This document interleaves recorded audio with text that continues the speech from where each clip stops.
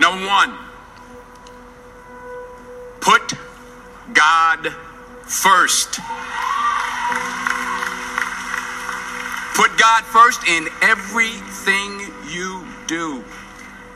Everything that you think you see in me, everything that I've accomplished, everything that you think I have, and I have a few things, everything that I have is by the grace of God. Understand that. It's a gift. 40 years ago, March 27th, 1975, it was 40 years ago, just this past March, I was flunking out of college. I had a 1.7 grade point average. I hope none of you can relate. I had a 1.7 grade point average. I was sitting in my mother's beauty shop. They still call it beauty shops now? What they call it now? Yeah, I was sitting in the beauty parlor. I was sitting in my mother's beauty parlor, and I'm looking in the mirror, and I see behind me this woman under the dryer. And every time she looked up, every time I looked up, she was looking at me, just looking me in the eye. And I didn't know who she was, and I said, she said, somebody give me a pen, give me a pencil. I have a prophecy. March 27, 1975, she said, boy, you are going to travel the world and speak to millions of people. Now, mind you, I was flunked out of college. I'm thinking about joining the army. I didn't know what I was going to do, and she's telling me I'm going to travel the world and speak to millions of people. Well, I have traveled the world, and I have spoke to millions of people.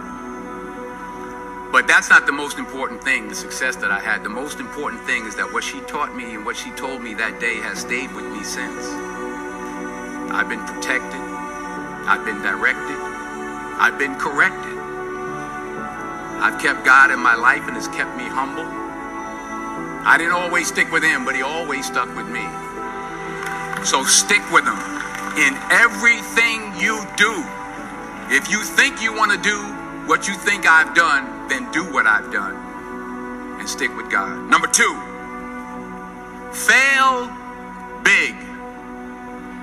That's right. Fail big.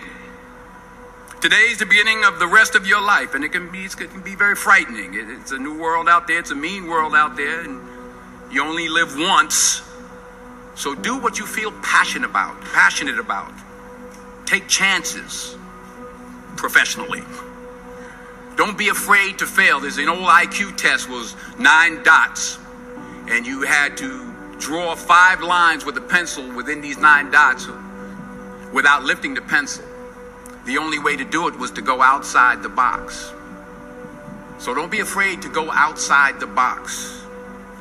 Don't be afraid to think outside the box. Don't be afraid to fail big, to dream big. But remember, dreams without goals are just dreams, and they ultimately fuel disappointment. So have dreams, but have goals. Life goals, yearly goals, monthly goals, daily goals. I try to give myself a goal every day. Sometimes it's just to not curse somebody out. Simple goals, but have goals. And understand that to achieve these goals, you must apply discipline and consistency. In order to achieve your goals, you must apply discipline, which you have already done, and consistency every day, not just on Tuesday and miss a few days. You have to work at it every day. You have to plan every day. You've heard the saying, we don't plan to fail, we fail to plan. Hard work works. Working really hard is what successful people do. And in this text, tweet, twerk world that you've grown up in, remember, just because you're doing a lot more doesn't mean you're getting a lot more done.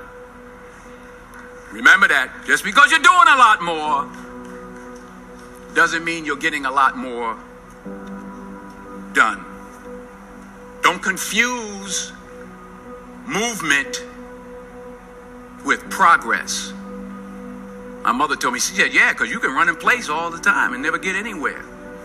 So continue to strive, continue to have goals, continue to progress. Number 3, you'll never see a U-Haul behind a hearse. I'll say it again. You'll never see a U-Haul behind a hearse. I don't care how much money you make, you can't take it with you. The Egyptians tried it. They got robbed. That's all they got. You can't take it with you. And it's not how much you have. It's what you do with what you have. We all have different talents. Some of you will be doctors, some lawyers, some scientists, some educators, some nurses, some teachers. Yeah, okay. Some preachers. The most selfish thing you can do in this world is help someone else. Why is it selfish? Because the gratification, the goodness that comes to you, the good feeling that I get from helping others, nothing's better than that. Well, one or two things, but nothing's better than that. Not jewelry, not big house I have, not the cars, but it's the joy. That's where the joy is, in helping others. That's where the success is, in helping others. Finally,